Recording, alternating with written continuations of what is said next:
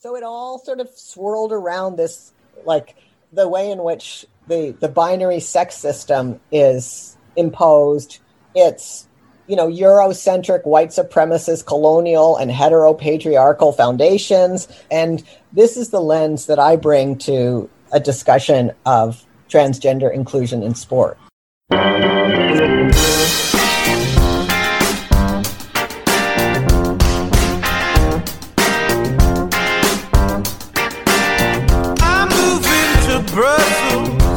Hello, I'm J.R. Woodward, and that was Travers, my most recent guest on Our Social Landscape.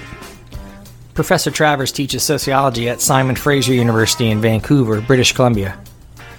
According to no less of an expert than Jay Coakley, my last podcast guest, Travers is an international leader and expert on transgender issues, especially related to sport and young people and their perception of self and the world around them.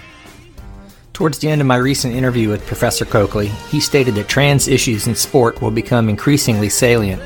And indeed, here in Florida, as well as many other states, our governor recently signed legislation that forbids trans girls from competing in girls' and women's sports in public schools.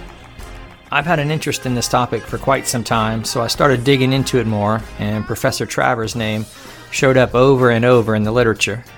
In addition, the esteemed sociologist Michael Messner suggested to me there'd be no one better to talk to about trans athletes than Travers. So I reached out, and they graciously agreed to chat. Originally from Toronto, Travers completed their PhD at the University of Oregon before heading back to Canada and Simon Fraser. Their most recent book is The Trans Generation: How Trans Kids and Their Parents Are Creating a Gender Revolution, published in 2018. And their 2017 edited text, Transgender Athletes in Competitive Sports, is arguably the most definitive and authoritative work on the topic. From their home in Vancouver and my home here in Jacksonville Beach, we enjoyed an hour discussing sports, sex and gender, race, social class, baseball, and of course, sociology. Hello, Professor Travers. Hey, JR. Thank you kindly for being here. No problem. So in terms of kind of a starting point, can you tell me just a little about your background? Like what made you decide to study this topic? How did you get interested in it? I was, in addition to, well, actually, you know what? I wasn't doing sport at all. But I used sport in my intro sociology class starting in 1997. And I was talking about sex segregation then and racial segregation because I thought it was such a great way of bringing students into tough conversations. But I was the chair of my lesbian softball league in Vancouver. And there were people calling me about trans men saying, there's a person on our team who's going to transition and they want to know if they can still play. And my first sort of knee-jerk reaction was, the Maple League is a women's league. It's a lesbian league. So if you identify as a woman, you can play. And in my mind, it was totally self-identification. You tell me you're a woman, you're in. Right. And I stuck with that for about a year or so. But then I started thinking about it. I mean, I started doing some research on it.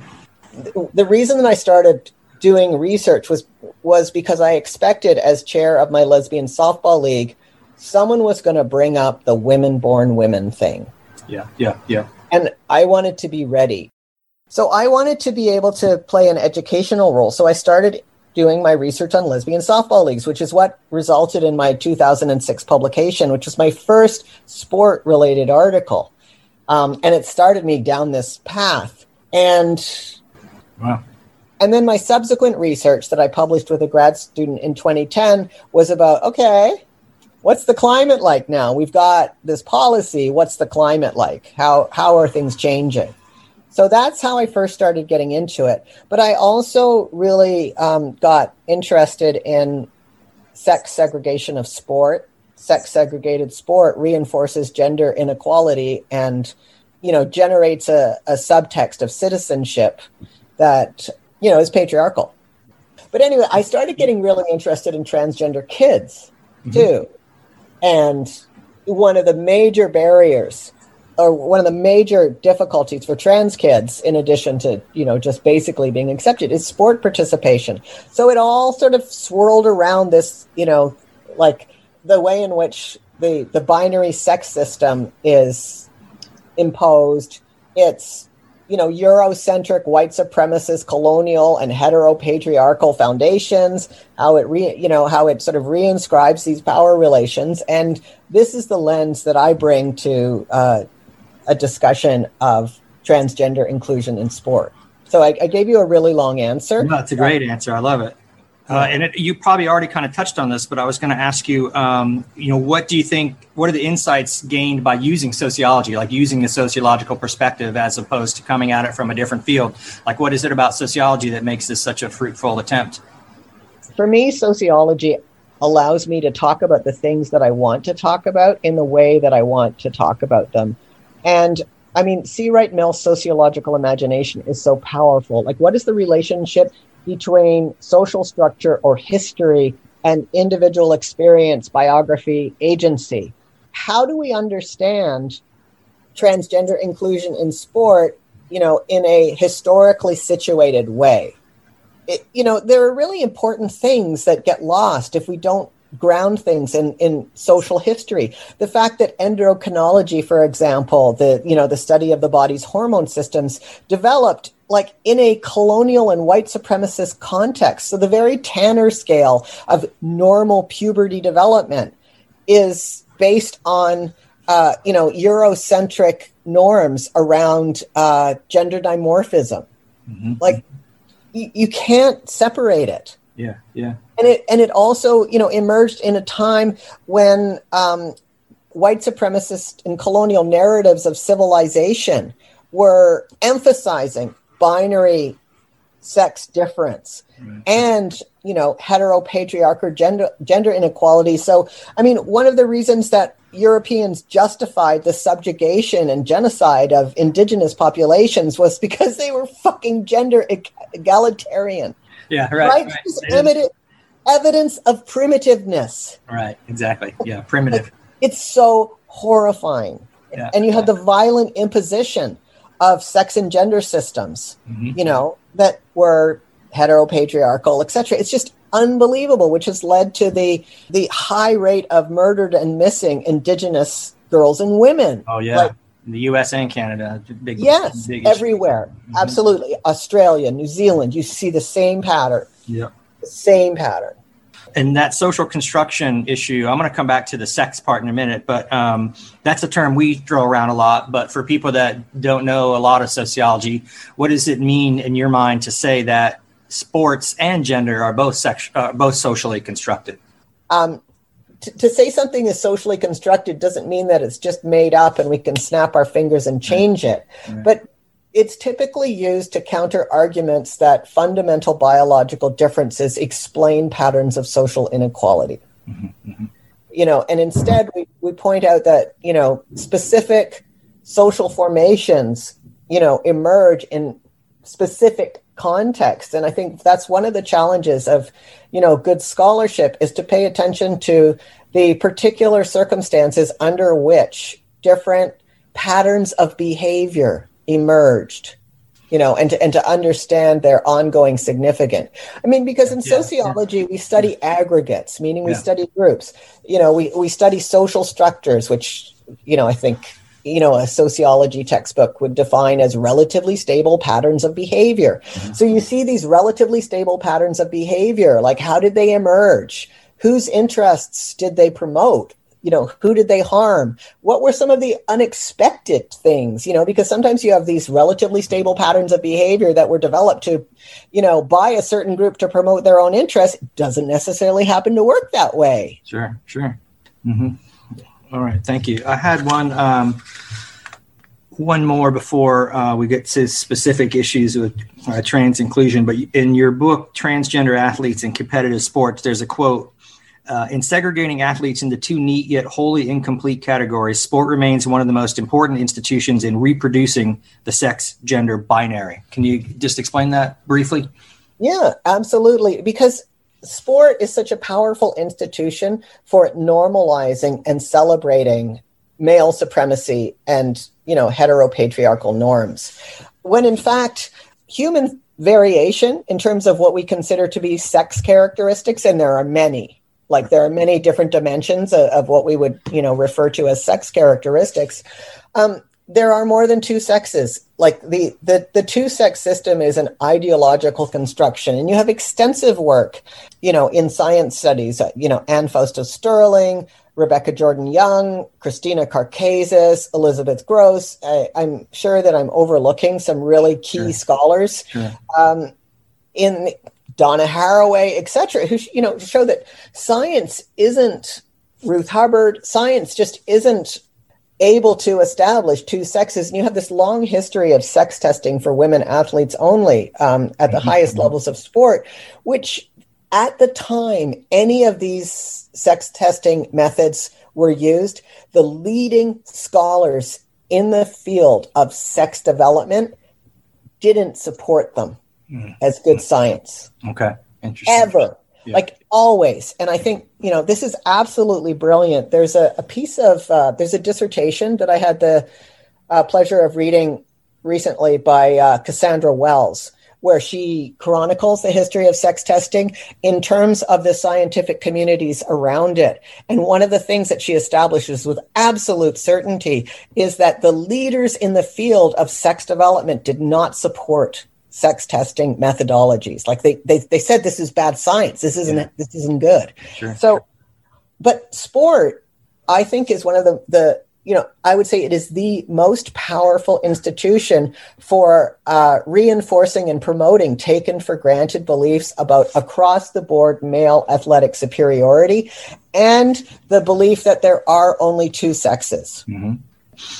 How about terminology? A good working definition of trans for you? Do you have something you want to, that you kind of is the easiest way for you to kind of say, I want to compare it to, and again, in transgender athletes, competitive sports, Susan Stryker's definition. And if I would like to read this out. Transgender does not refer to one particular identity or way being embodied, but rather as an umbrella term for a wider variety of bodily effects that disrupt or denaturalized heteronormatively constructed linkages between an individual's anatomy at birth, a non-consensually assigned gender category, physical identifications with the sexed body images and or gendered subject positions, and the performance of specifically gendered social, sexual, or kinship functions.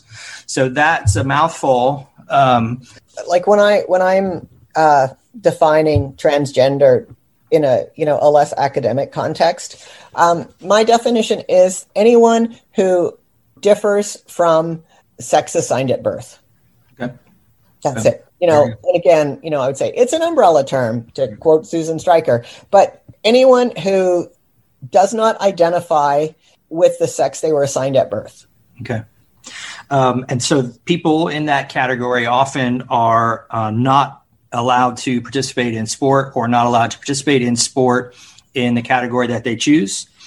The International Olympic Committee, one of their bylaws is anti-discrimination, right? This quote also, the practice of sport is a human right. Every individual must have the possibility of practicing sport without discrimination of any kind. We know sport is socially and culturally significant, and we know certain athletes are being excluded and excluded from maybe the divisions that they would choose to compete in. Plus, sports are fun, right?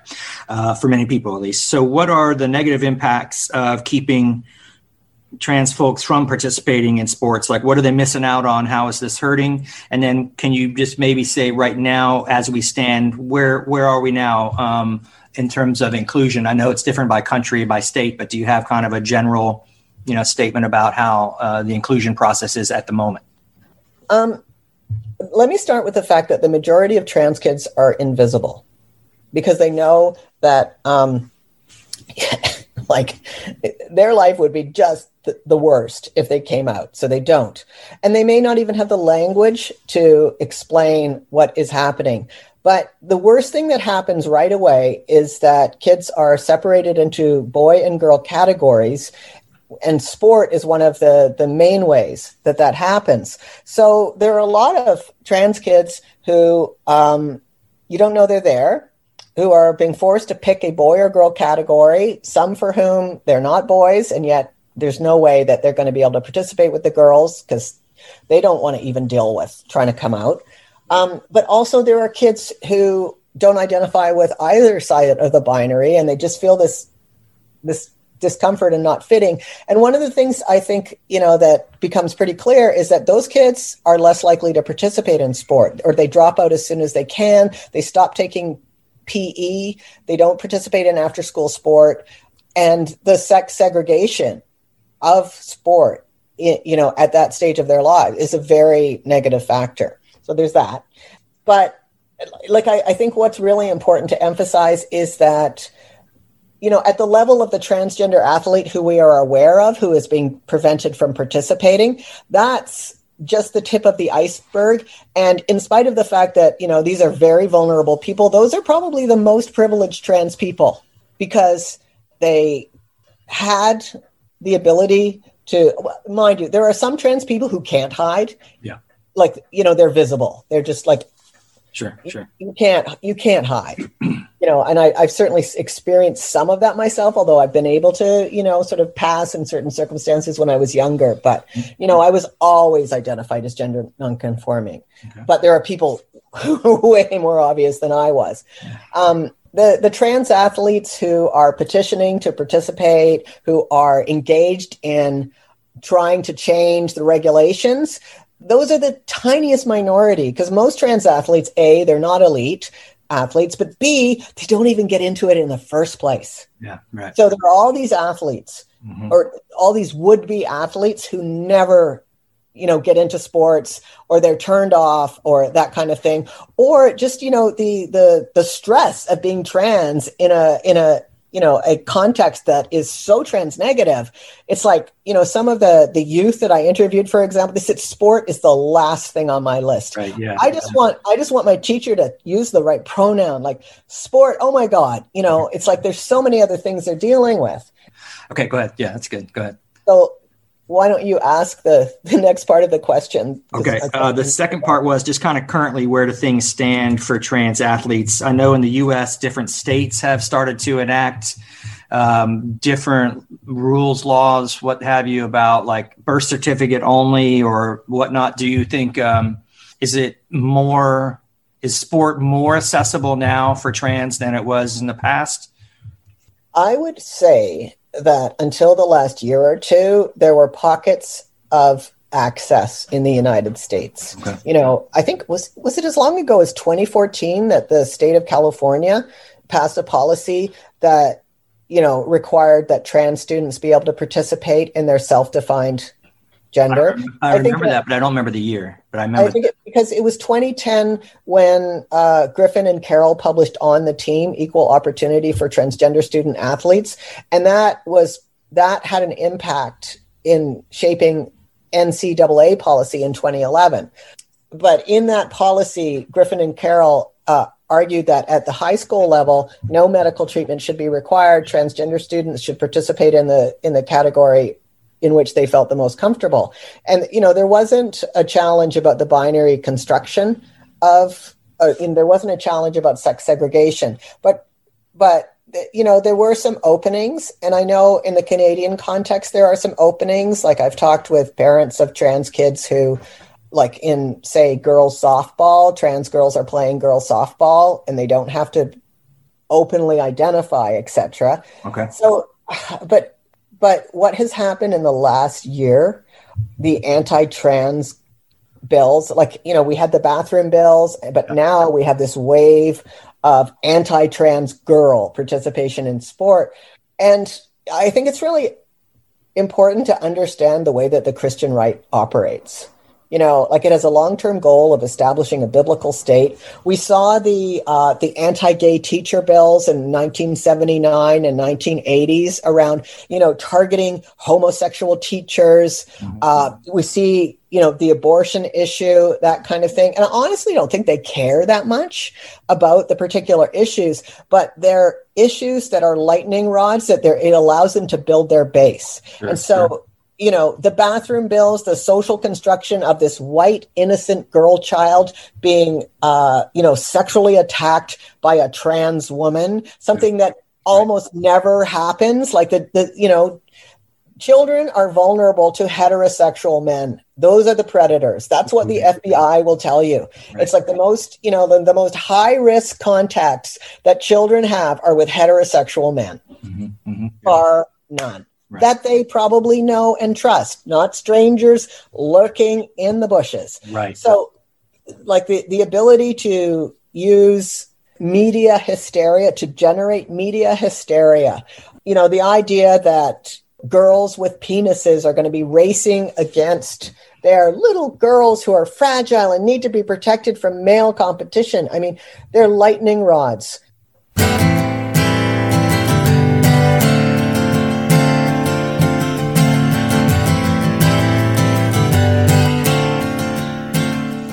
So from what I've seen, and you can correct me here if I'm wrong, but the notion of fairness seems to be the most common reason people want to prevent trans athletes from participating in sport, and particularly keeping trans women out of women's sports because they say it would be unfair to the women playing those sports. So we'll come back to that issue in just a second. But kind of let's break down that argument for a minute. So the first I wrote in my notes here, faulty assumption one, is that sports are completely fair to begin with. This notion of fairness is interesting for me. So I'm not really sure all these people are truly concerned about fairness, or else they'd rail against sexism and classism and racism in sports and stuff as well. And I don't know when most of them started giving a shit about fairness for women to begin with.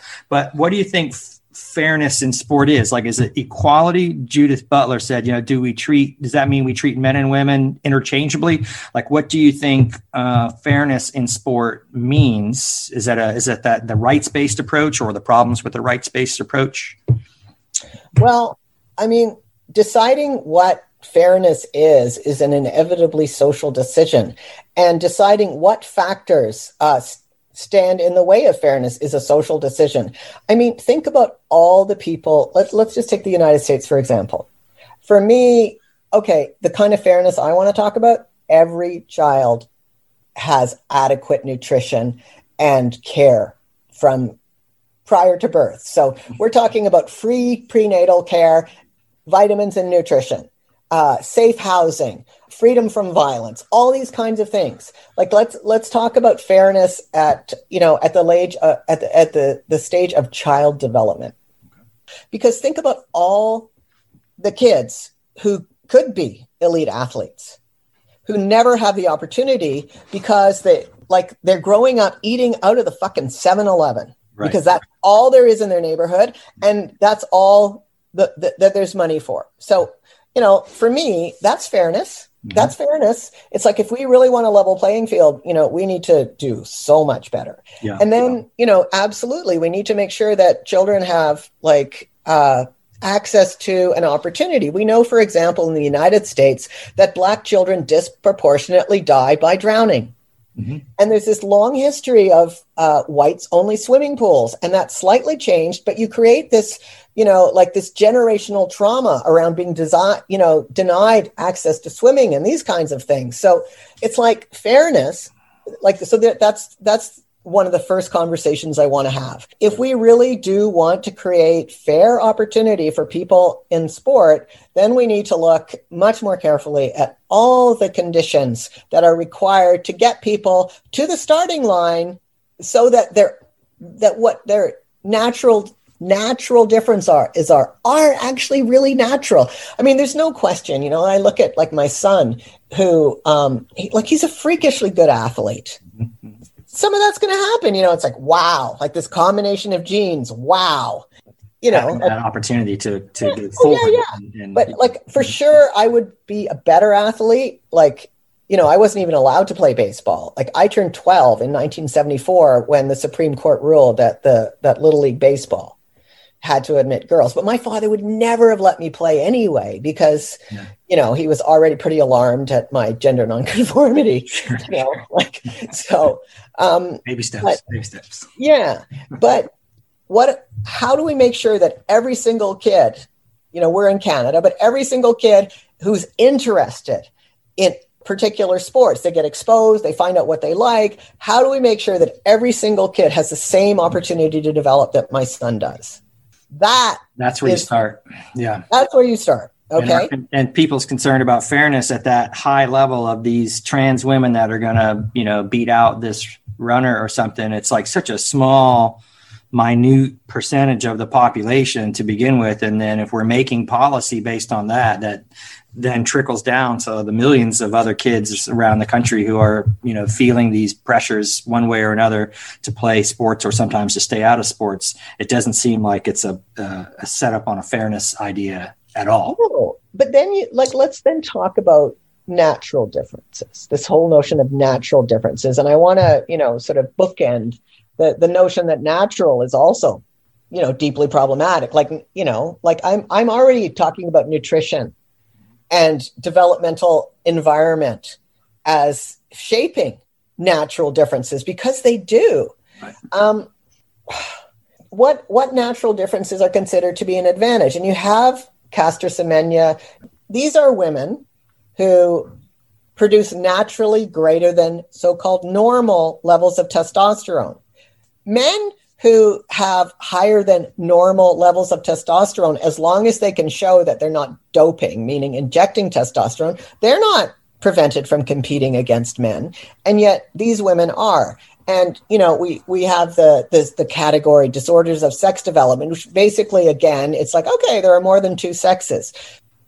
How do you cope with this? Like, how is it possible to say that naturally higher than normal levels of testosterone in women are unfair, whereas in men, there's no curtailment of that? Right. And then you have, you look at how some sports differentiate in terms of weight classes. Mm-hmm. Mm-hmm. Michael Phelps having like ridiculously large feet and hands. Right. All kinds of things. Yeah. That's what makes him a winner, not like an unfair advantage. So this whole notion of fair advantage versus unfair advantage, these are social decisions. And these social decisions are based on basically white supremacist, heteropatriarchal notions of sex difference that are quite flawed. Right. And you get these interesting changes at the level of policy. Like the most recent change to the level of policy at the IOC and the IAAF is that in order to compete in the women's category, in particular races, just particular events, women competitors have to have a testosterone level in their bodies below the threshold of 5 nanomoles. Okay. Yeah. 800 and up or 400 and up, I think, in track. Yes. I think it's the 400 and up. Yeah. Yeah. So they basically have to take testosterone suppression if they're going to compete, and the thing is, there is no health-based reason for doing this. And in fact, this has negative health consequences. I mean, think about all the people who were freaking out about the AstraZeneca vaccine because of the risk of blood clots. This is, mind you, like, let's mention that birth control has a far greater risk and women get pressured to be on that all the time. Right. Well, and that is a similar kind of therapy to, like, that's what Caster Semenya was forced to take, birth control. Which I think she's chosen not to, right? She's appealed. She won't even race. But when she raced in the 2012 Olympics and came silver, she was on that. Yeah. And then when the Court of Arbitration for Sport responded to the Duty Chan case by saying, we got to suspend those rules, Caster Semenya was able to get off it. And, she said she's not going back on because it was very unhealthy for her. Sure. But okay. So you're kind of already bringing into the next one. So let's just keep going. I have to finish one point because, so we got this latest ruling that instead of 10 nanomoles now, it's 5 nanomoles, and it has to, but it just applies to these particular events. Mm-hmm. But for transgender women, the restriction on testosterone level has gone from 10 to 5, but to compete in any event. Yeah. And the difference is really significant. Yeah. Like, why is it that we decide it only counts for these events? And I'm talking at the most elite levels of competition. Sure. Why is it for only these events and not for non-trans women and for all events for trans women? So you see the science, it's like people are just making shit up. They're making it up. Social construction, put differently, making shit up. They're making shit up. Yep. Yeah. And they've made it up differently. There's a great section in your reader there about the history of how they've made that up, differently. So what makes us think we got it right now, but so my second faulty assumption, I called it, of the logic that tries to keep trans from participating was this, what you just brought up, that humans only come in two forms, and that trans girls or women aren't real, quote unquote, real women. If they have or have had any sex characteristics associated with male biology, that they're not real women. And to me, I just personally think this might be the biggest assumption underlying this issue, is this lack of understanding of the continuum.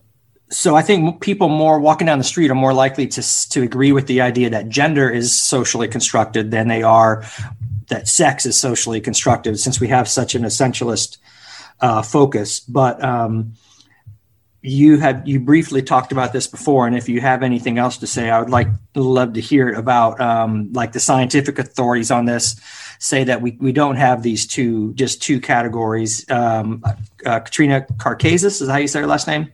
I like how she put it: defining sex has always required negotiation. It's a nice way to put it. And then Adam Love wrote, the anatomical, chromosomal, and hormonal complexities involved in differentiating men from women make sex, like gender, a socially and historically constructed concept. So after that long intro, what do you make of this? How would you? Well, I mean, the science is clear. Rebecca Jordan-Young wrote a brilliant book called Brainstorm in 2010, in which, what she did? She subjected the brain, there's this whole field of literature about brain differences among men and women. She subjected it to the scientific method and found out that it was some of the worst science she'd ever seen. I think that's really helpful, but those voices are silenced. I do think that the fact that Rebecca Jordan-Young and Karkazis were published in the New York Times and got some, I do think that was helpful, and that they were involved along with Bruce Kidd in the Duty Chand case as experts. I mean, that was pretty interesting. But in terms of at the common sense level, I mean, it's a battle. Sure. Because this is an ideological battle about power, and it's about patriarchy at its heart. I do think that it's really important to take a look at what this realness means. If trans women aren't real women, no woman is. No women are. What is real? Right. And I don't mean to get into that, that sort of brain exploding kind of conversation, is a table, or, but the thing is, this whole notion about realness, about gender, is so foundational to our culture. I mean, one of the things that got me interested in working on issues relating to trans kids was when I became a parent and my own small children, it was so hard to keep people from imposing gender norms on them. And I think as educated and as determined a person as there is, and I couldn't do it. And it broke my heart. And I just saw really nice people constantly telling kids that they're, not overtly. It's not like they're saying there are only two sexes. There are boys and girls. You're a boy. You get to do this. But the thing is, it was constant. And it was so much work to interrupt it, and even then I failed. I definitely changed minds and hearts along the way, sure. Daycare providers and other parents. I was in it, but it is just so pervasive. I think it's a little bit positive that you have stores like Target saying they're not going to do the pink and blue aisles anymore. Mm-hmm.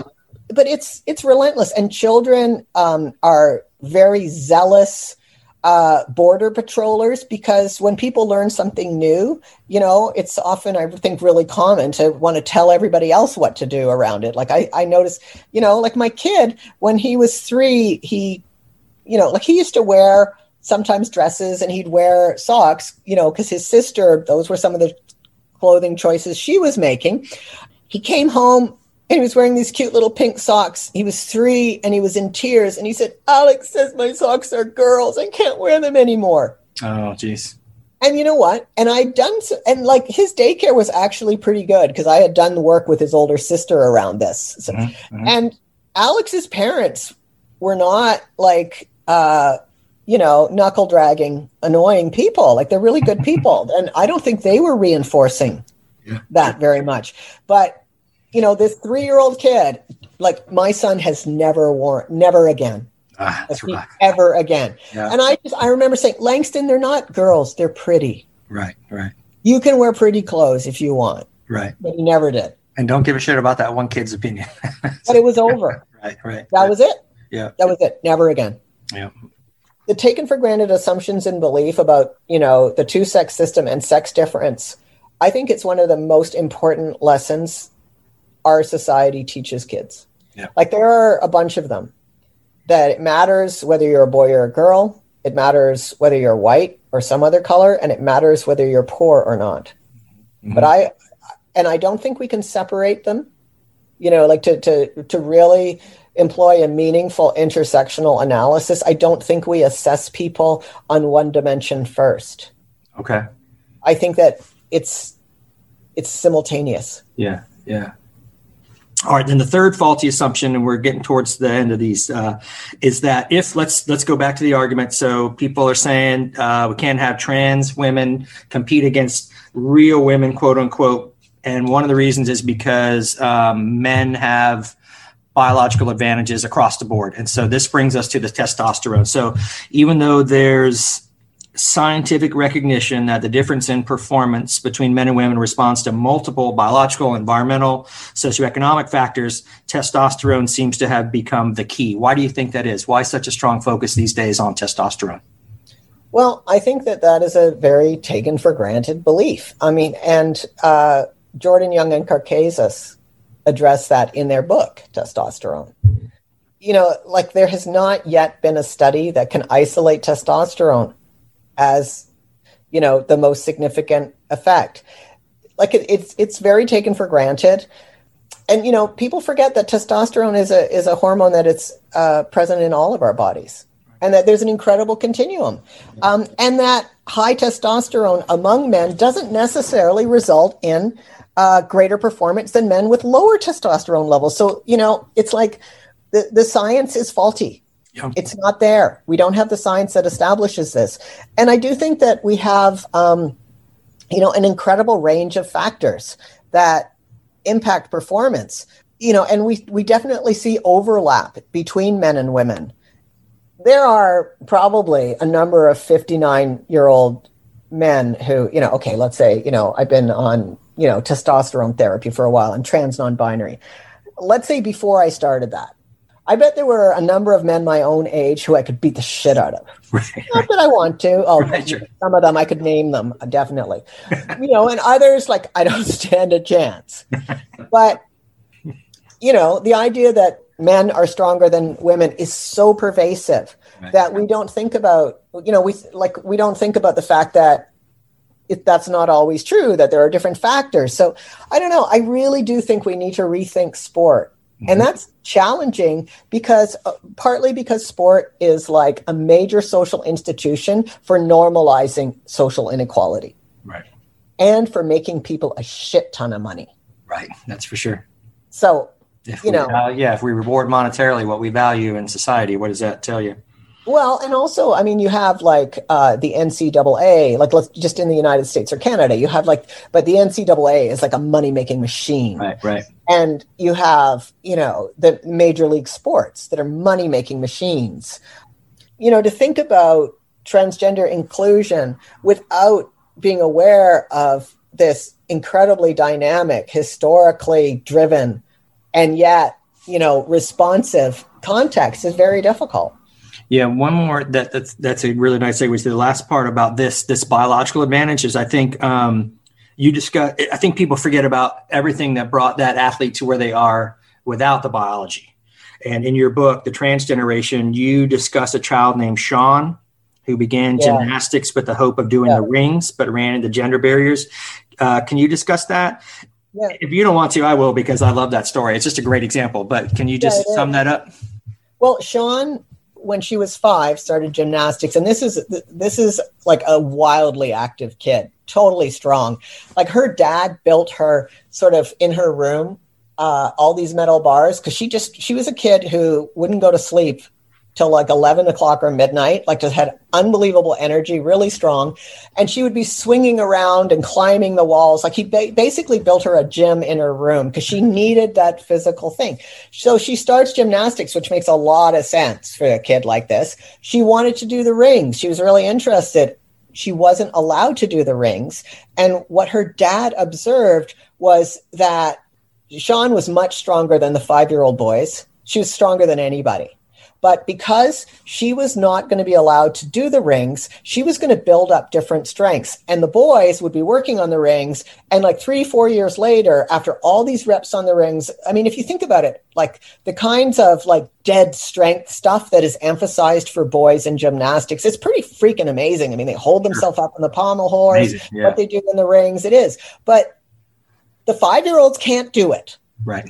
So, but he was arguing if Sean had been had been able to train with the 5-year-old boys, Sean would be, killing it on the rings and the pommel horse and all these kinds of things. But because Sean was denied the opportunity to work on these apparatuses, she, like 3 years later, wouldn't be able to do it. So it's like the exposure. It's like the way in which the body is developed. So you look at a gymnast now who's 18 doing the rings, and you look at a female gymnast and you're like, well, of course, men are biologically stronger and more advanced. Look at how different they are in the rings. But when Sean first starts, she's the only one that can do a pull-up. None of the boys can do a pull-up. But after 10 years of working on it, of course, they're going to be better. So we kind of, to focus just on the biological part, kind of misses out on all those opportunities. And then, of course, the social class issue, gymnastics itself is a very expensive sport. He's got to do it year round.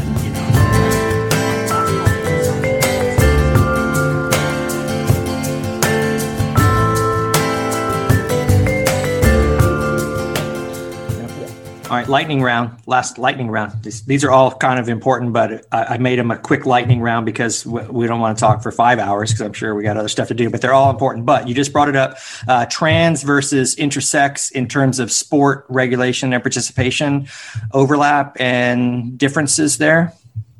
Well, I think that they both speak to, the fault lines that underlie sport around assuming the two-sex system. Okay. They throw the binary-based organization of sport into disarray. That's what they share in common. Okay. They reveal like the flaws of modern sport. But they do have different experiences.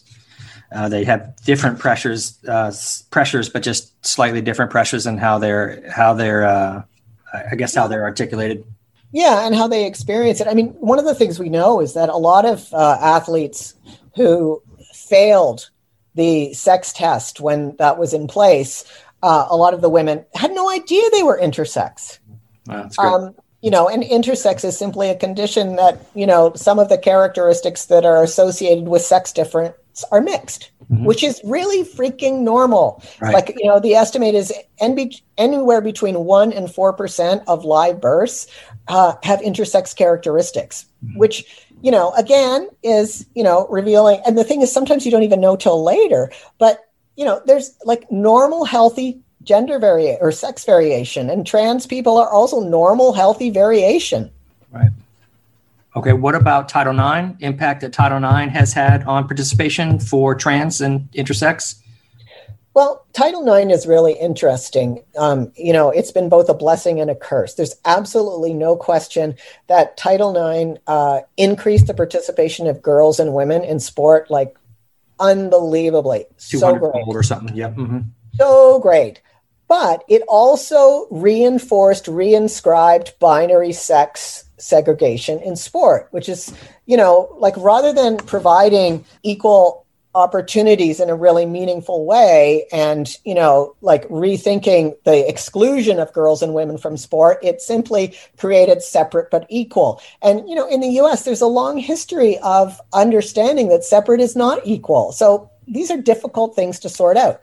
Well, Title IX, it depends on who the president of the United States was, because under Obama directed schools to respect Title IX provisions with regard to transgender students, and transgender student athletes. So that was, certainly in terms of letting students use bathrooms and change rooms and participate according to their gender, they're self-determined as opposed to imposed sex category. Like, that's life altering. Sure. That's a really huge aspect of harm reduction. If you are going to have sex segregated facilities, it's a huge aspect of harm reduction to allow trans and non-binary people to choose which is more comfortable for them, and to have the expectation they will be treated with courtesy and respect in those spaces.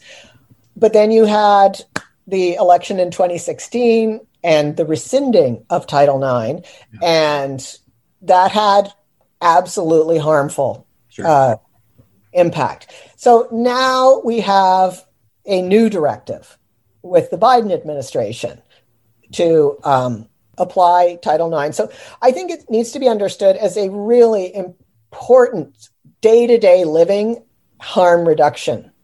Like, if you are going to have binary sex-based facilities, spaces, programs, then that is absolutely crucial for harm reduction. Like, it's going to keep people alive. Right. But I'm deeply unsatisfied with it. Okay. Conclusion, ready? So I have this baseline question that I've been working on this whole time. I've been thinking about it probably for years. But so I remember Jay Coakley saying that sports, have been created by and for men from even before the modern Olympics, forever. It's been that way. Can we make tweaks to how sport is currently constructed to provide for a more equitable or humane experience? Or do we need to scrap it and rebuild it? Can we let people just participate regardless, just without demarcation? Like the idea of the Olympics without countries and medal counts, just the top people race the top people. Can we do something like that? Some people saying, well, let's do testosterone cutoffs. If you're with this range or this range, you compete regardless of what you look like. And there's this quote I wanted to read to you by Patrick Shin. He says, despite the truth of the generalizations about sex-based differences that putatively justify the separation of men and women in competitive sport, one might argue that legitimation of sex as a proxy for capability in any context is so potentially pernicious that sex segregation in sports should be regarded as impermissible per se. So can this anti-discrimination value that we seem to have trump the values of sport, or do we got to just kind of start over, or can we tweak it and make it more accessible? $1 million question. Yeah, no, I got this. I want to say two things. I want to start by building on Jay Coakley's point to say that modern sport as we know it, was developed by not just men, but white upper-class men in European countries. And I want to emphasize that white upper-class men are still the ones who are making billions off sport. They are profiting from sport. So let's pay attention to that. Sport, as we know it, is enriching particular people wildly disproportionately. I know that a lot of people like to point to, LeBron James is like making millions and millions of dollars, but nobody pays attention to who owns, the majority of these money-making major league teams and franchises. They're white, clearly rich men. Let's critique capitalism as a foundational principle. And now, one of the things that I've argued in my own work is that as an interim measure, this is what we should do. We should abolish male-only sex-segregated sport across the board entirely. Okay. Entirely. Like Major League Baseball, National Hockey League, the National Football League. They should have to prove that they are putting as much energy and resources into recruiting and developing girls and women as they do men. Okay. And remember, Hank Aaron said there's no reason why a woman can't play Major League Baseball. Like Jose Altuve is 5'6". Right. Dave Sexton was 5'6". Give me a break. I mean, who won the first World Baseball Classics? The Japanese and the Koreans, like not the big Americans. So anyway, never mind. Sure. But this is what I think we should do. Abolish all male-only spaces of any kind, but with regard to sport. At the same time, because we know if we just threw everybody together, women and girls would be exposed to more misogyny and sexism. So as an interim measure, I believe that we should maintain girl and women only spaces and sporting organizations with trans-inclusive boundaries. Okay. Explain trans-inclusive boundaries. What would those boundaries look like? Meaning that all you have to do is say, I identify as non-binary, I identify as trans, and therefore I am in this special space. Okay. And here, this is where, a space that is like purposefully, developed to provide confidence and opportunity at the same time as in these open spaces, like we're talking about absolutely transformative cultural work around anti-sexism, anti-misogyny, anti-racism, and at the same time, within a larger context, we commit to anti-poverty as a society, foundationally. So this is kind of complicated, but this is my vision. Sure.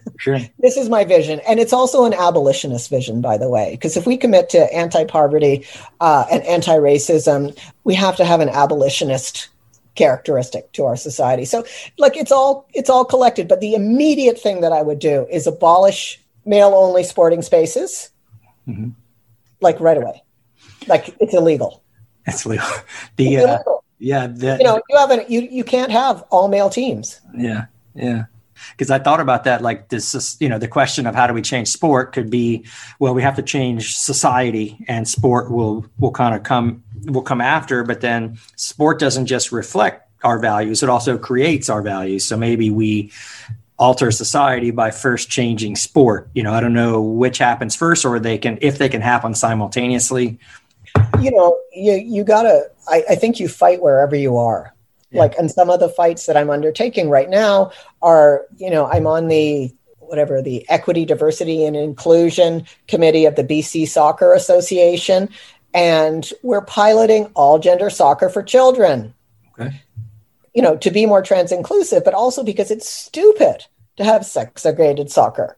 Yeah. Like, why are 6-year-olds not playing against each other? Little kids. You render invisible the gendered overlap, like all the things that kids do together. Right. But, doing a project on gender equity in children and youth baseball to try to identify the things that push girls out of baseball. Like I'm a baseball coach, like you fight where you are, but like the bigger picture, yes, we need to abolish all male-only sport. We need to recognize that just like whites-only spaces, male-only spaces are foundationally oppressive. Was it you? Somebody I was reading recently talked about seeing if you saw two teams playing basketball, all black men and all white men, you'd say, "Wow, look at that! They're segregated by race," but you wouldn't notice that they were segregated by gender. Like I forget if that was in your book, but I was like, it's just so you don't even. I don't think it was me, but 50 years ago, we wouldn't have noticed. Right. It would have been the norm. Right? Sure. Absolutely. And so all of the ways in which, white supremacy and male supremacy are encoded in our daily lives. I suppose that's one of the reasons that I find sociology so empowering is that it helps us learn to see those things. That's great. That's a good spot to end. I really like that. Okay. All right. Thank you very much, Travers. I really appreciate it. It's great to meet you. Likewise. Thanks for the interview. Okay, take care.